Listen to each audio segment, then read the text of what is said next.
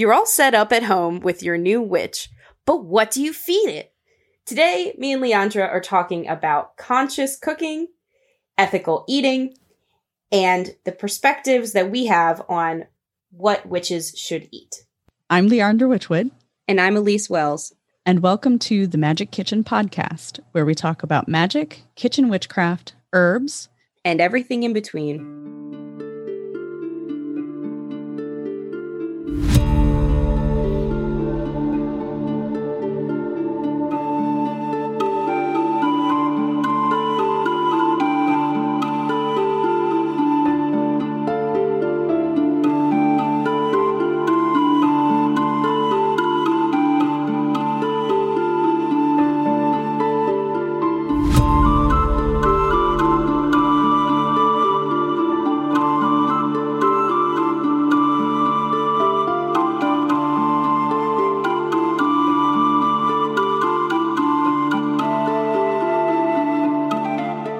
Before we jump into our fun topic on what to feed a witch this week, I wanted to invite you to my workshop on May 6th, where I'm talking about the mystical connections between Eastern magic, influenced by Hinduism, Buddhism, and how that influences Western occult practices more than you probably think.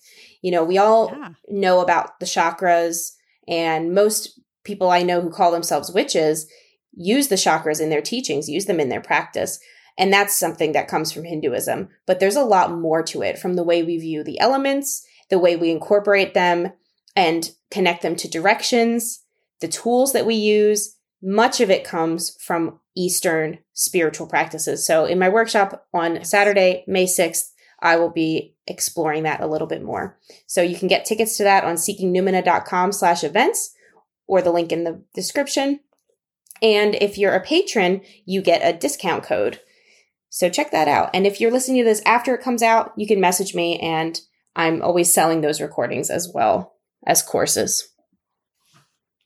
Yeah. Oh, I love how much we have going on in our communities too. And there's just so many things. Like, not only do we get together and discuss our most recent episodes in the pantry in our table talks, but we also get to interact with our listeners. And I think that's the best part, is interacting with everyone and, imparting our knowledge onto those who are seeking.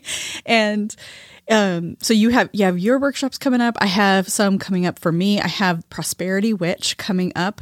And this one is so amazingly important, I think, for all of our journeys, because we are in that capitalistic roller coaster, most of us.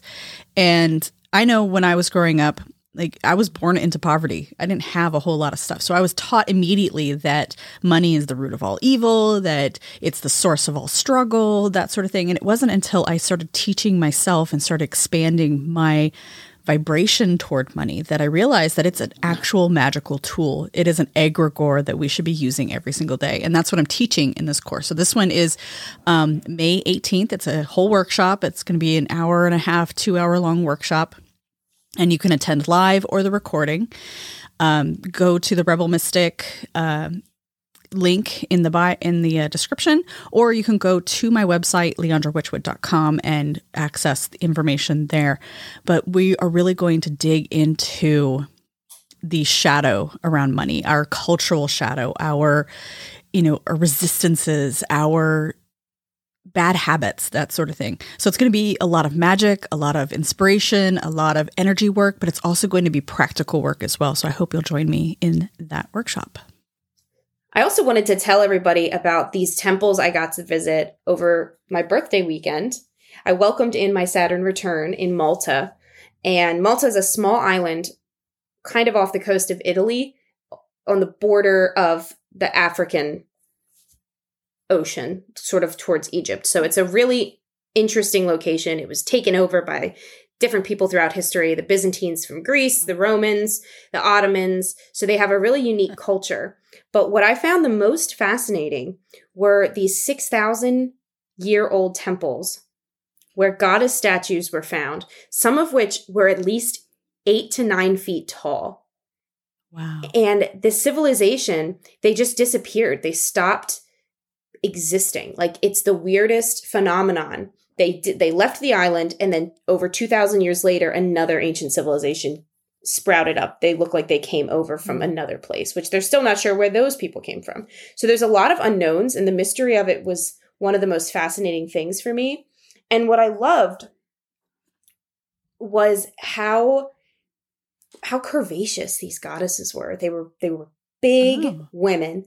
They had their thighs were like the focal point. There was lots of different statues they found. Some of them, the women were reclining. Some of them, they were standing. Some of them, there's a famous one called the Sleeping Lady, and it's actually not that big. It's a small votive offering they found at the bottom of a burial chamber. So it was a well that they would bury bodies around. And it's a woman laying on her side. And again, her butt and her hips are like the focal point. So, we can say, okay, it's probably fertility rites, but it was just so beautiful the way they captured her in this. And the people looked different. Like, if you go to Malta today, the folks look Mediterranean. But these women all had Polynesian sort of features to their face. Interesting. So it was very interesting. And I knew they were there. There's a temple, actually, it's not a temple, it's the burial chamber I mentioned, that's called the Halsaphiani Hypogeum. Hypogeum comes from the Greek ipogeo, which means underground, basement. And I'd seen it in a documentary called Ancient Apocalypse on Netflix. And I was like, whoa, this place is crazy. So I looked it up, and you have to book tickets really far in advance. So if you're interested in going to Malta, book Halsaphiani months in advance so that you can get in. They only let a few people in a day because of the oxygen composition, how it erodes the cave paintings. And they had this pervasive painting style and carving style of spirals that really, really just moved me. My coven has spiral in the name of it that I am a member of. So I'm always drawn to the way spirals are used in ancient traditions because they're so deeply rooted in my personal practice. And I see them as a symbol for the way time is not linear, for the way lessons in shadow work always find their way back to us. The spiral is so symbolic of what we are as witches and how we view everything: life, death, creation, destruction. And to see it in these ancient tombs and temples was just unbelievable. And they had a really strong understanding of acoustics that really blew my mind. Like, there are places, and one in particular called the Oracle Cave in this hypogeum, that when you stand in one section and you have a deep resonant voice, it echoes across every section of the 3-story place. And this was carved in 6,000 years ago. So imagine the way they must have known what to do to not have that have collapsed by now. And Malta is on a major fault line, so it has earthquakes constantly, and it's never collapsed. So it was really fascinating, and I'm actually planning to do a workshop. I'm doing more research now, and I'm speaking with some of the people I met while I was there to put together a workshop this summer on these prehistoric goddess rites and what we know about them, what we'd like to know about them, and most importantly, how that connects to us today. Because there was so much, the way they used a sacred well, the way they viewed their ancestors and venerated them, the way they, had some, from what we can tell, had some communal practices, the way they worshiped the goddess. There's so much that we can see echoed of these people, whether we know them truly or not, in the way we practice today. So stay tuned. If you're not already, sign up for my newsletter on seekingnumina.com, and you'll get notified of when that workshop comes out. I'm thinking it'll probably be June or July.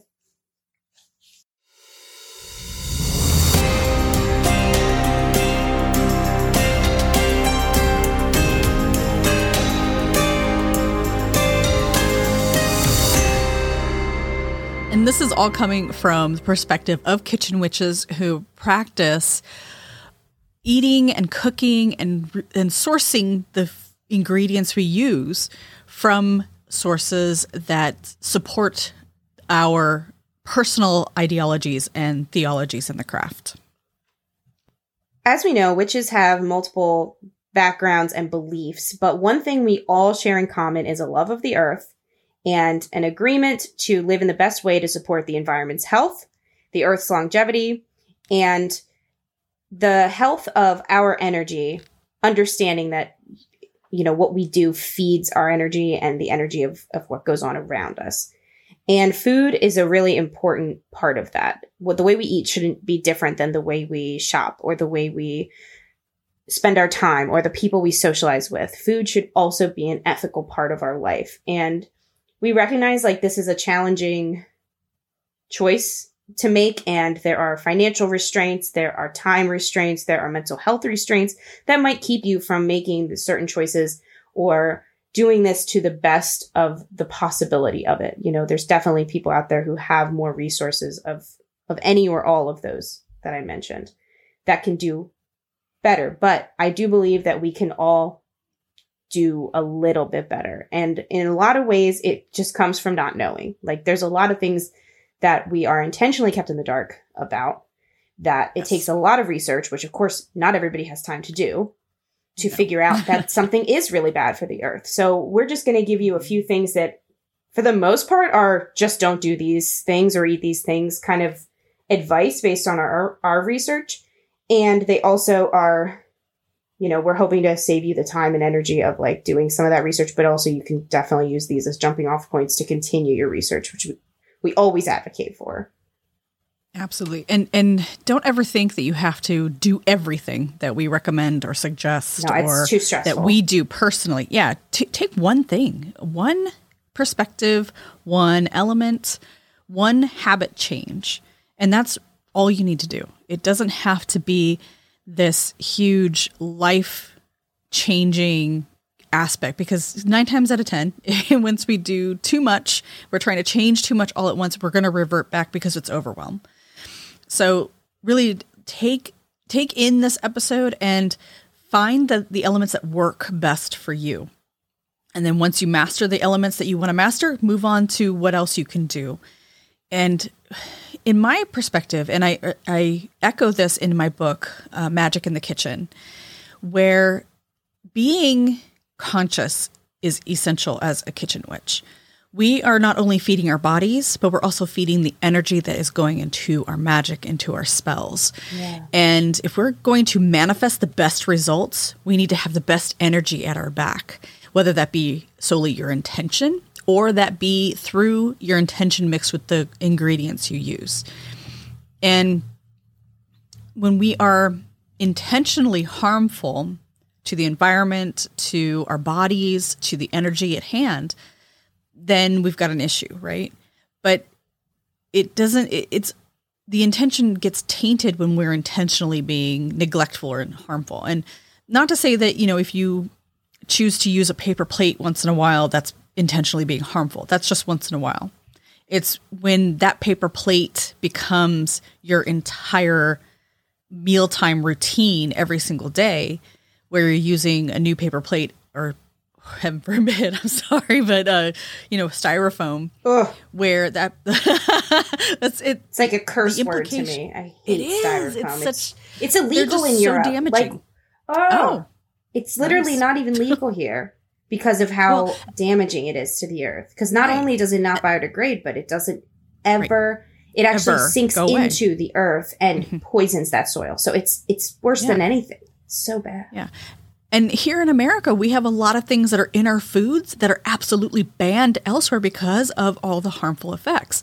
So the more we can educate ourselves on that, the better we can treat ourselves, which once we treat ourselves better, our magic gets better. Our manifestations become more solid and grounded and quick. So I think there's a huge correlation here that I think gets overlooked, especially when we're talking about the budget witchcraft. I'm using my little air quotes here, the budget witchcraft scene, which I see popping up more and more and more, the dollar store witch type thing. Nothing wrong with that. Don't think I'm throwing any shade on that. If you're on a budget, you have to utilize what you can.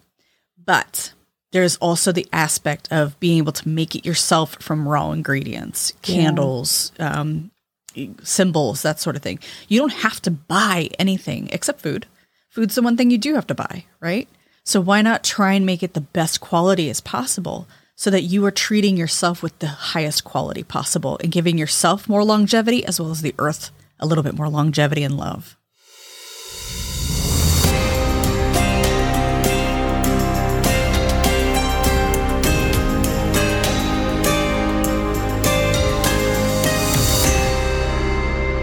We love getting your stories and hearing your experiences, and we are planning a listener-led episode all about how witchcraft changed your life. And we're using this service. It's totally free. It's really easy. No accounts or anything like that. Go to speakpipe.com and search Magic Kitchen Podcast. And it's a way for you to leave an old-fashioned voicemail telling us your story. So we're really excited to do that. I think it's going to be a way to really build community with everybody, even if you're a listener, but you're not on social media. This is a way to do that, to join us. So how did witchcraft change your life? How did witchcraft empower you? So take some time, go to speakpipe.com/Magic Kitchen Podcast or follow the link in the description. So we want to just start with the biggest advice we can give you, which is to eat locally. This is the number one thing I think we should all be focusing on. A common question we get is, is it okay to eat meat as a witch? Or is it okay to be a vegetarian or vegan instead of a vegan? There's actually a big assumption that witches don't eat meat ever. And the reality is, in our experience, the best thing you can do isn't drastic life changes. Like we said, that usually leads to reversions back, if not steps behind where you started right this minute. Absolutely. But it's eating locally. There's this concept of food miles. And food miles are the idea that your food travels a certain distance to get to you. And those miles, the larger they are, the worse they are for the environment. So if you live in Europe and you go to the grocery store, there's actually numbers on your food that denote the food mileage. So if I go to my local Lidl, that's where I grocery shop here, and I pick up some shrimp, they could come from Greenland, they could come from Cyprus, they could come from England, and depending on where it is, the bigger the number on them, the further away they came from. So Greenland is like a 47 or something, because that's pretty far from me here in Greece.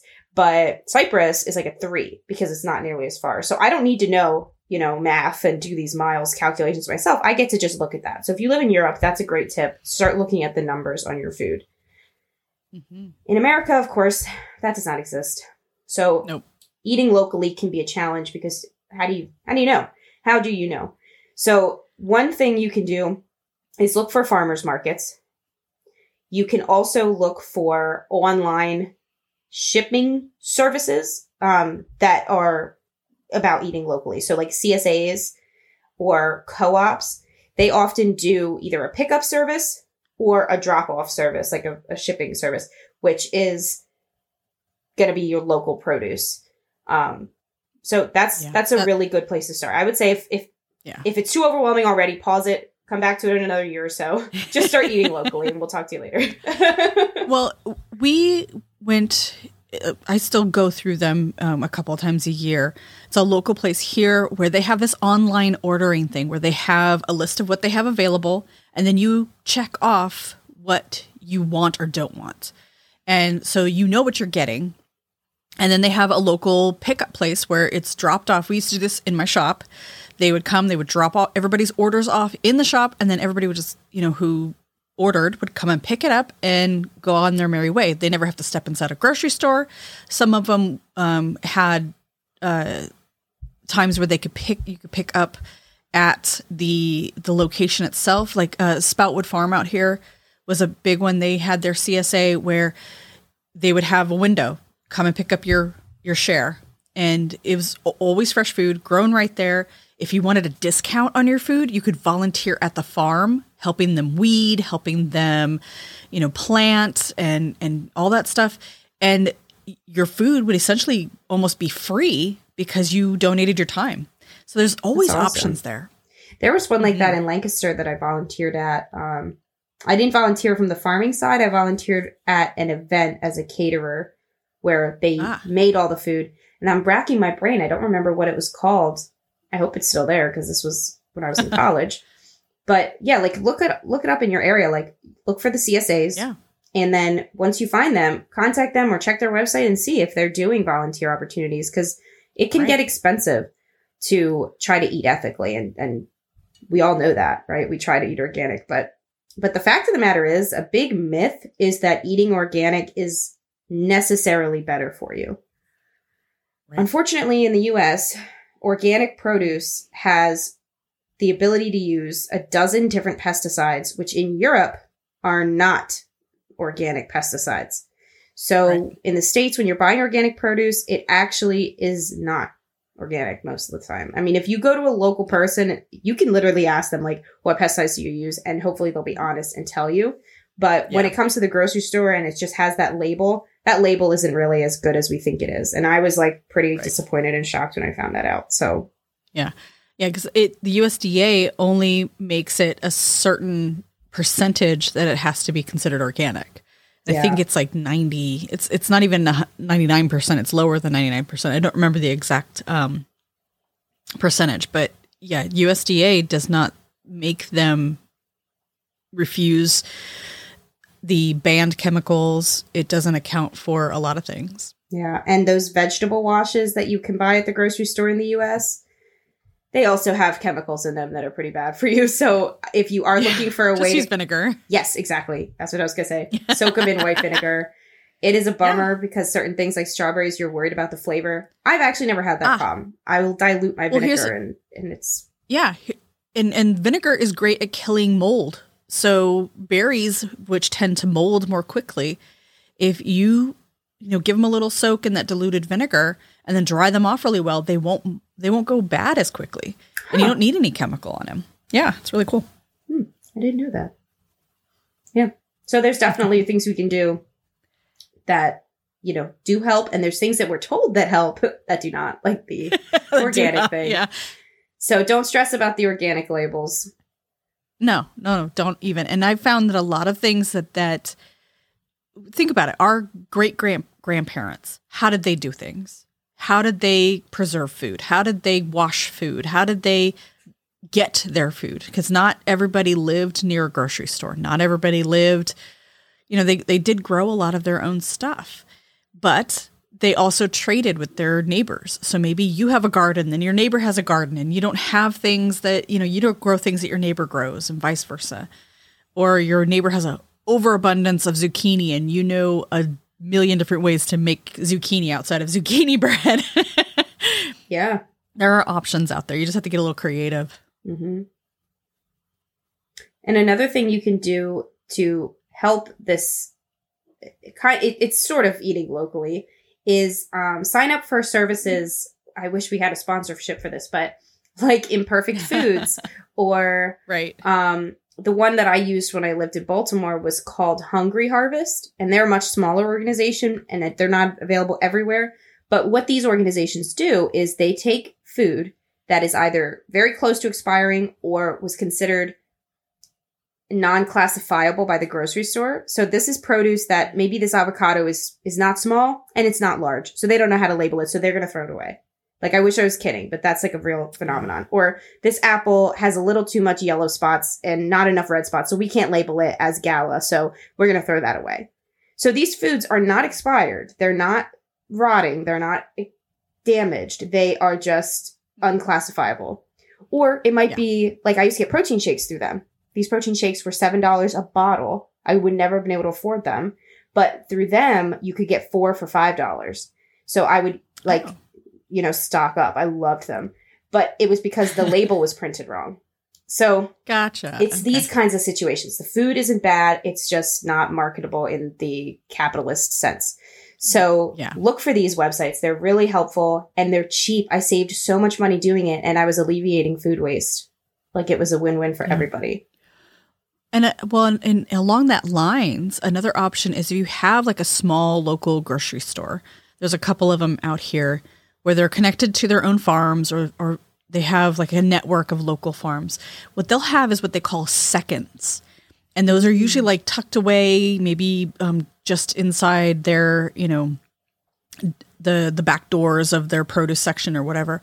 But if you ask them, can I buy seconds? And what that is this unclassifiable they're imperfect foods or they're near going bad. They just can't put it out on the shelf because of our capitalistic mindset. People will go, ew, I'm not buying that, even though it's a perfectly good tomato or perfectly good apple or perfectly good basket of berries that just needs to be used in the next couple of days instead of sitting in the fridge for a week. Yeah. Yeah. And actually, I just remembered this too. I was watching Down to Earth with Zac Efron on Netflix. His second season takes place exclusively in Australia. And I know we have some listeners there. He was in Melbourne and they met with a couple of companies that do the same thing. So if you're in Australia, there is a company doing this there. I don't remember what it's called, but I'm sure it's Googleable. And it's one of those things, once you know it exists, you can start looking for it. And, chances are your Facebook ads are now going to say this because you listen to this podcast episode.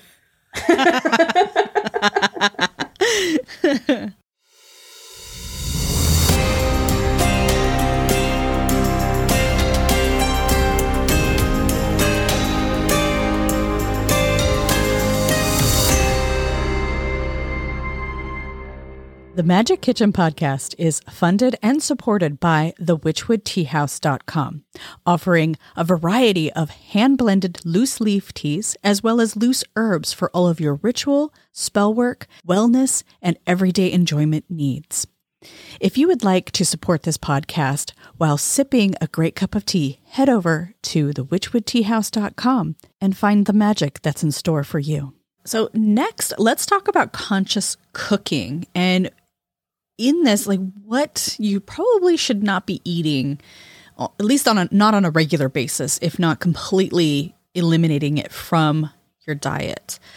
The first one is tuna, which it is a keystone species, and there is no such thing as dolphin safe tuna. I know that growing up, that was a big thing. You always looked for the can with the dolphin safe, logo on it. And this is a hard one because I know tuna is such an easy, meal. You get it out of the can, throw some mayonnaise in there, and you have lunch, right?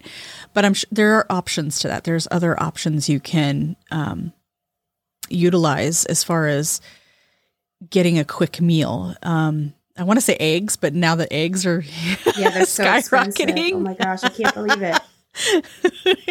You can find other forms of fish if it's fish that you're really looking for, or maybe you switch to chicken from a local source, that sort of thing. There's other options other than tuna. And mushrooms actually are a really good substitute. Now, be careful with this because you don't want to look for the highly processed mushroom based foods that are not really much mushroom, like corn, Quorn. The stuff's delicious, but it's unfortunately not very good for your body. But yeah, and just to go back to the tuna thing, the problem with it being a keystone species is that if it falls apart, the food chain above and below it also falls apart. So that's what we mean when we say keystone. So that's it has devastating effects when their populations are diminished like they are currently being by unethical fishing practices. Overfishing. And when we say no such thing as dolphin free, that is what we're saying is you're eating dolphin when you eat tuna. And as you know, dolphins are the smartest animal on the planet, so we don't want to eat them. So that's a really uncomfortable fact that I used to love tuna. It was my go-to food. And then I watched Seaspiracy on Netflix. Again, not a sponsorship. I wish it was. And it opened my eyes to a lot of things. And I essentially only eat seafood now when I'm in Greece. And I literally know the farmer's name, the fisher's name who caught it. And I know where he caught it. I'm looking at the same sea. That's it now. I don't eat seafood otherwise, unfortunately. Because that makes sense. It is really good for us. But then it's also not because there's microplastics. So, but that's a whole other thing. Damn it. Yeah, it's never ending. Another one is palm oil. This is found in not just food, it's also found in beauty products. Yes. It's a very shelf stable oil. That's why it's so prevalent in consumer goods. But it is detrimental to orangutans and the forests they live in because literally they demolish their homes. And even some cinnamon is detrimental to orangutans. And so the overall overarching theme of this list that we're going through and these ideas that we're putting out to you is just to be very conscious of where your stuff comes from. Like the cinnamon I use in my tea blends, it's orangutan friendly and it's organic. It's one of those things that I'm very specific about, which is why most of my tea blends have a higher price point, because I'm very conscious about the ingredients. And I do this not only in the things that I blend, but also in my own cooking. So I don't use anything with palm oil in it if I can avoid it. And there's very few things. I cook a lot of things from scratch because I am trying to eat more clean. And so if you're on a clean eating plan or lifestyle, this is something you really want to pay attention to, is tuna, palm oil, and other things that we'll talk about moving forward. And really, to reiterate, palm oil's in your soap, it's in your shampoo, and it's not necessary. It has no health benefits. No. It's only beneficial to the company that saves a buck. So really, like, you're not losing anything. Like, we understand the tuna thing can be very hard. Palm oil, you're not losing a thing. Look for an olive oil-based soap. It is infinitely more ethically produced, and it's make your own. You can make your own. Mm-hmm. You can make everything yourself, except tuna, I guess. Unless you got a really nice backyard. I don't know. Another part of conscious cooking is factory farmed meats and trying to avoid eating them. Now, I actually don't eat pork at all because pigs are the fourth smartest animal in the world. They can remember a 16-digit chain of numbers. And that is why they are the only factory farmed animal kept behind like prison doors, like a person. Yeah, they can let themselves out. It's so heartbreaking that they're being eaten. Like, they're well aware of what's going on with them. And I'm not going to get into details, but they are also the least protected animal. So they are murdered in brutal ways by factory farms. It's like, I won't tell you. It's just that bad. If you want to look it up, go for it. But factory farmed meats, think about the energy that we're consuming. We're consuming fear and suffering when we eat a factory farmed animal. And that cruelty is going to affect the flavor, if we want to be selfish about it. And it's going to also affect the energy of us, because that's the energy we're consuming. Food is energy, right? So really being careful about factory farmed meats is important. And I want to stress that, because I did not realize, and I write about this in my book too. If you read my book, Magic in the Kitchen, I wrote about this because when I first moved out on my own, so growing up, we always had a farm. My grandfather raised his own beef, raised our own pork, chickens. We even had rabbit on the farm, which that one didn't sit right with me as a child. But and we had goats for milk and all that stuff. So growing up, I only knew fresh meat in goat milk. I never knew anything about going to the grocery store and getting my meat and dairy products. So when I moved out on my own, I go to the store. I'm like, oh, I'm going to make this chicken. I'm have a nice dinner. It's my first dinner in my house. I opened up the chicken and it smelled rancid to me, because I was not used to how old meat is in the grocery store, and all the stuff that they pump it full, like all the saline and stuff that they put into it. And chlorine, all the stuff to preserve it. I mean, the meat you buy from the grocery store in those big packets, that stuff's old. It's not fresh meat. It's only considered fresh because they didn't freeze it, or because it's still edible loosely. And I thought I was going crazy. I called my mom and I'm like, Mom, what's wrong with this meat? It says this. Like, should I take it back? She's like, no. She's like, that's grocery store meat. She's like, you're not used to it because you have been eating off the farm since you were a little kid. So I'm like, oh, okay. So whenever I can, I buy locally and fresh, from butchers that are local, because it is so different, and you don't realize it until you start doing this. Same with like grass-fed butter versus factory produced butter. It is a drastic difference in flavor texture and just how it cooks. You're not going to have all this water that like cooks out of it. And they're more, I don't know, to me, they're more juicy that way. It's just much better quality. Yeah. Yeah, I noticed an immediate difference here. Like in the States, I never would have just eaten a grilled chicken breast because it tastes horrible. And here, the chicken has a good flavor. And it's because, like you said, it's a lot fresher. And it's also coming from where I am. Like, there was no food miles to it. Like, if I, like here, you actually do it like the 50s in the States where you go to the butcher and you point to the meat and he says, oh, this was from this morning. And if anything is not from that morning, it's in a different section and it's half the price. Yeah. So like, you know what you're getting. And it's also, you know, it's all mom and pops here, which is nice too. So there's international conglomerate telling you where you're like, it's chicken from here. It is. And I know where I live, like there's probably a local butcher almost, you know, in every single little town. Sometimes there's 2 or 3. So you have a choice around here. Now, growing up in California, it was a little different. But like I said, I can't fully remember because we had my grandfather's farm where we got all of our meat from. So he had his own butcher. The guy would come to his farm, kill the animals ethically, and then take the cattle or the pig or the chickens away and then process them and cut them up into their portions.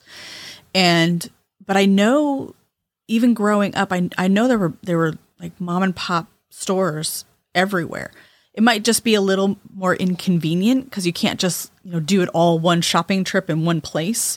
You have to kind of plan out a little bit. But the more you plan out, the better quality your food's going to end up.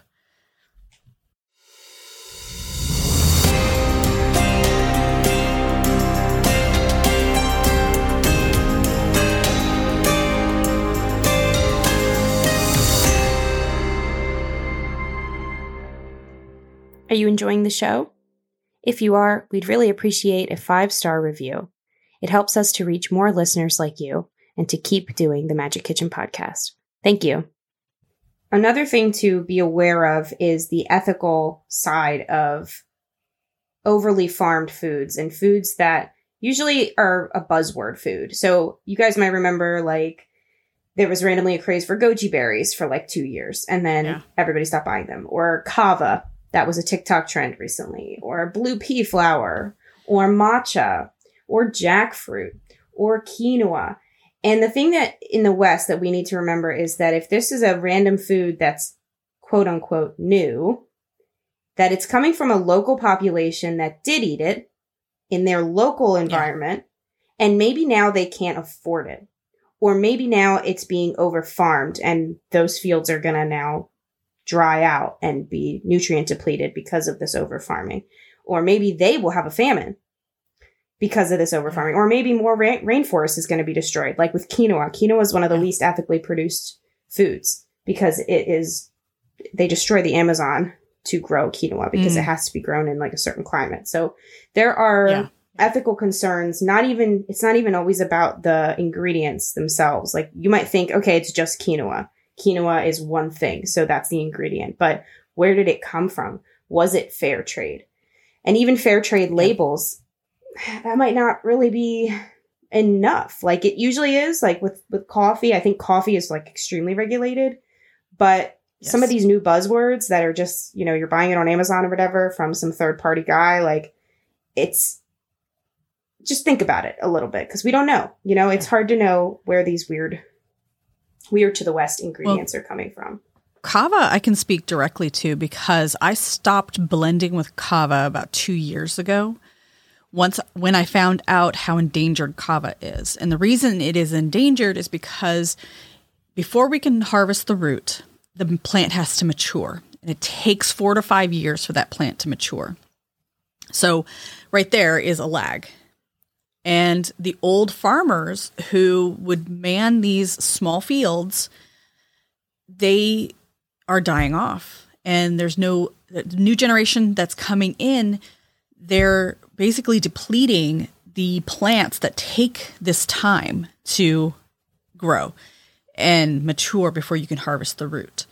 So kava is one of those things where I don't buy it anymore. I don't blend with it anymore, even though it's super effective. It's a great muscle relaxant. It's such a great nervine. It's wonderful for relaxing the body. But there are other herbs that are probably just as, or I know they're just as effective. And you can blend them with other herbs to increase their effectiveness, like milky oats. You can use that, and oats grow everywhere, right? And they're quick. You don't have to worry about, even oat straw is great. Nettle is great. Lemon balm is great.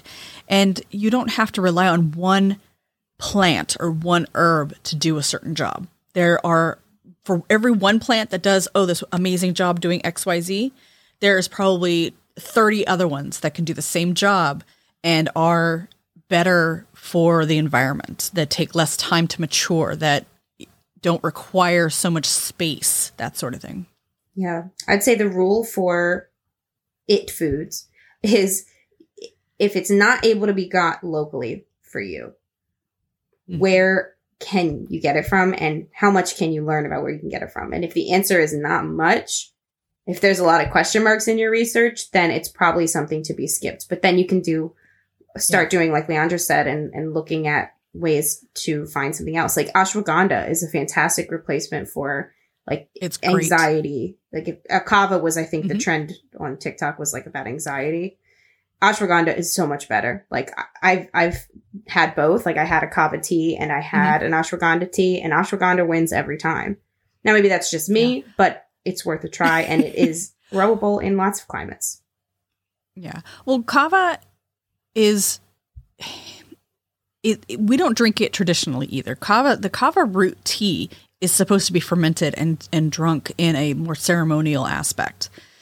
And like I said, it takes 4 to 5 years for this plant to mature so the root can be harvested. And keep in mind, when you harvest that root, you're killing the plant. Yeah. So you have to have a backup for that. So if the new farmers coming in are not accounting for this time differential, then we're going to have an issue. There's some talk of coconut going the same route, where the old farmers are dying out. So these plantations are being bought up by big corporations that don't know how to manage these farms. So, there's so many variables here, and ashwagandha is one of those alternatives to kava.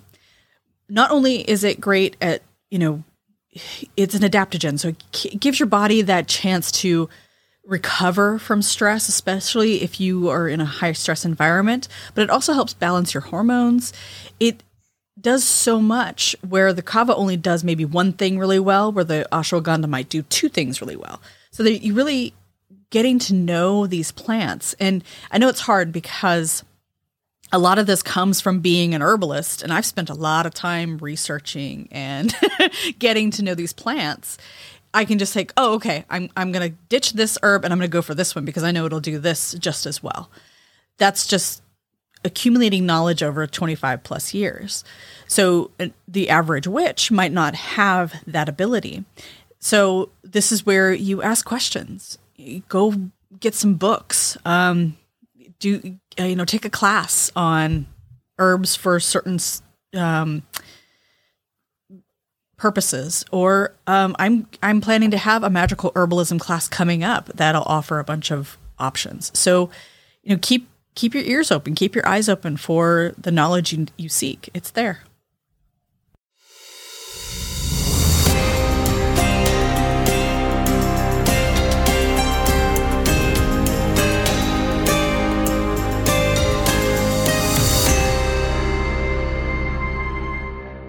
Are you ready to start living a magical life?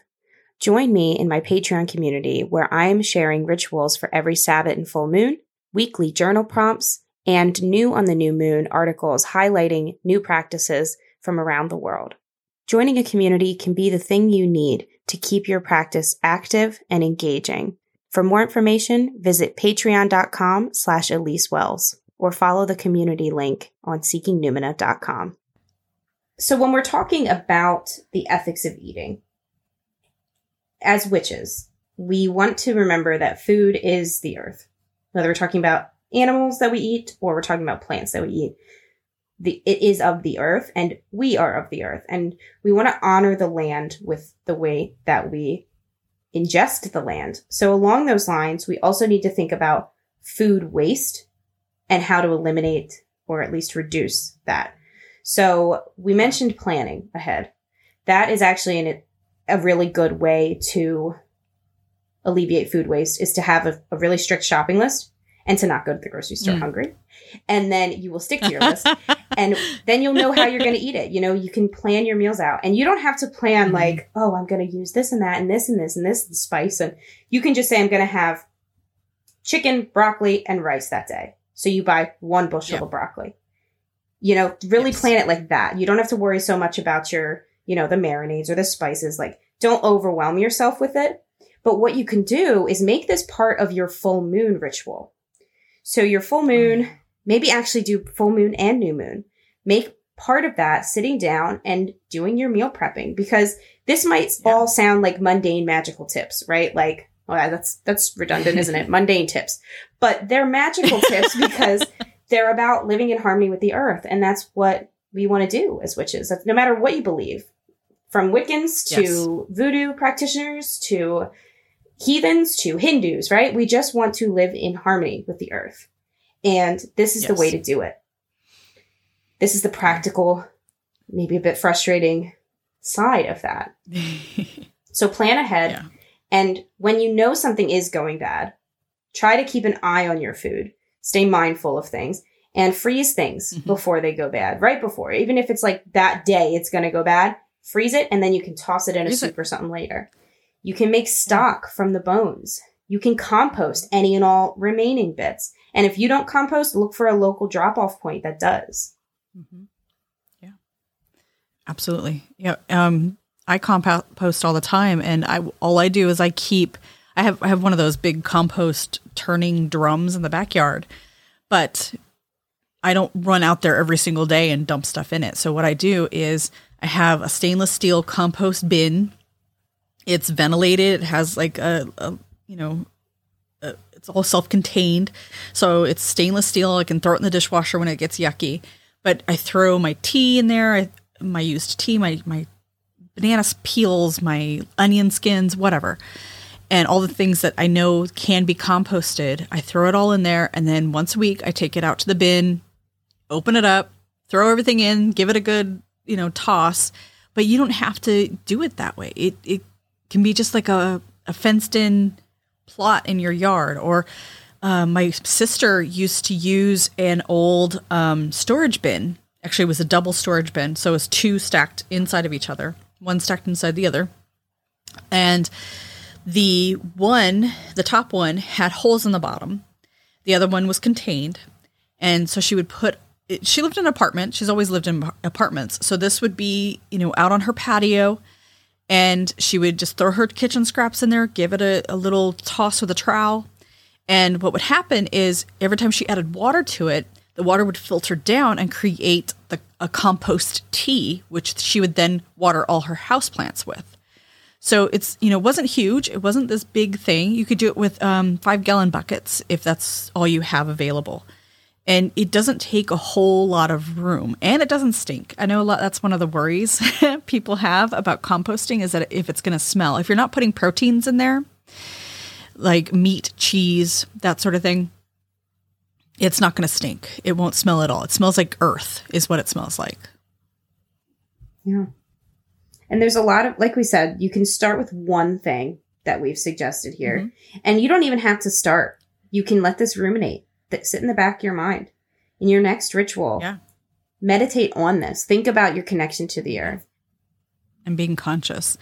And that's 90%, I think, of our practice as a witch, is being conscious, not zoning out and going with the flow and just assuming everything is okay. Yeah. Because that's the purpose of intention, is to be very directed, pointed, and conscious of what we're doing, why we're doing it, when we're doing it, and how we're doing it. And taking that time, like you said, during the new moon or full moon or both, to plan out. You can do it each quarter of, every 2 weeks if you really need to. And, maybe you focus the new moon to the full moon, you focus on what you want to bring into your diet, what practices you want to flourish and cultivate. And then maybe, waning moon to the dark moon, those are the things you're trying to purge from your habit set.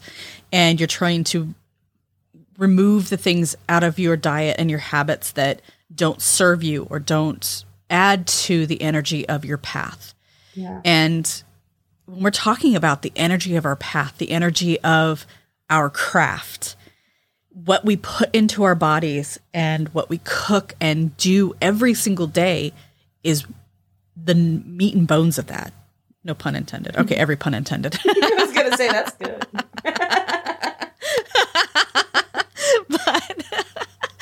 But we have to be conscious. And I know it's really hard when we're working 9 to 5 and we have the kids and we have the dogs and we have the cats and we have the family and the blah, blah, blah, blah, all this stuff. But this is where setting those really good boundaries for ourselves and our needs comes into play. Because when we start setting those positive boundaries where we're like, okay, I am going to do this from this time to this time and I want no interruptions. So please respect that. And it's I think sometimes we make things harder than they have to be. So really take one thing and make it work.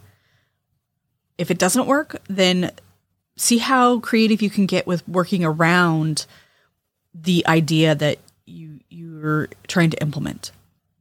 Find the thing that works for you. Find the things that work for you. And use the moon cycles to help you do that. Use the energy of the land to help you do that. Use the energy of a candle to help you do that. Whatever you have available to you. Make it conscious and make it purpose-driven. Yeah. Conscious eating is empowered eating. And that's the key. And that's what you feed a witch. Yep. You feed a witch conscious food. Yeah. And conscious empowerment. I love it. Merry meet. Merry part. And merry meet again. Thank you for joining us on the Magic Kitchen podcast. Please visit my website, leandrawitchwood.com, for news, information, and more episodes. I'm Elise Wells, and I can be found at Seeking Numina on YouTube, Instagram, and Facebook, and seekingnumina.com. That's Seeking, Numina.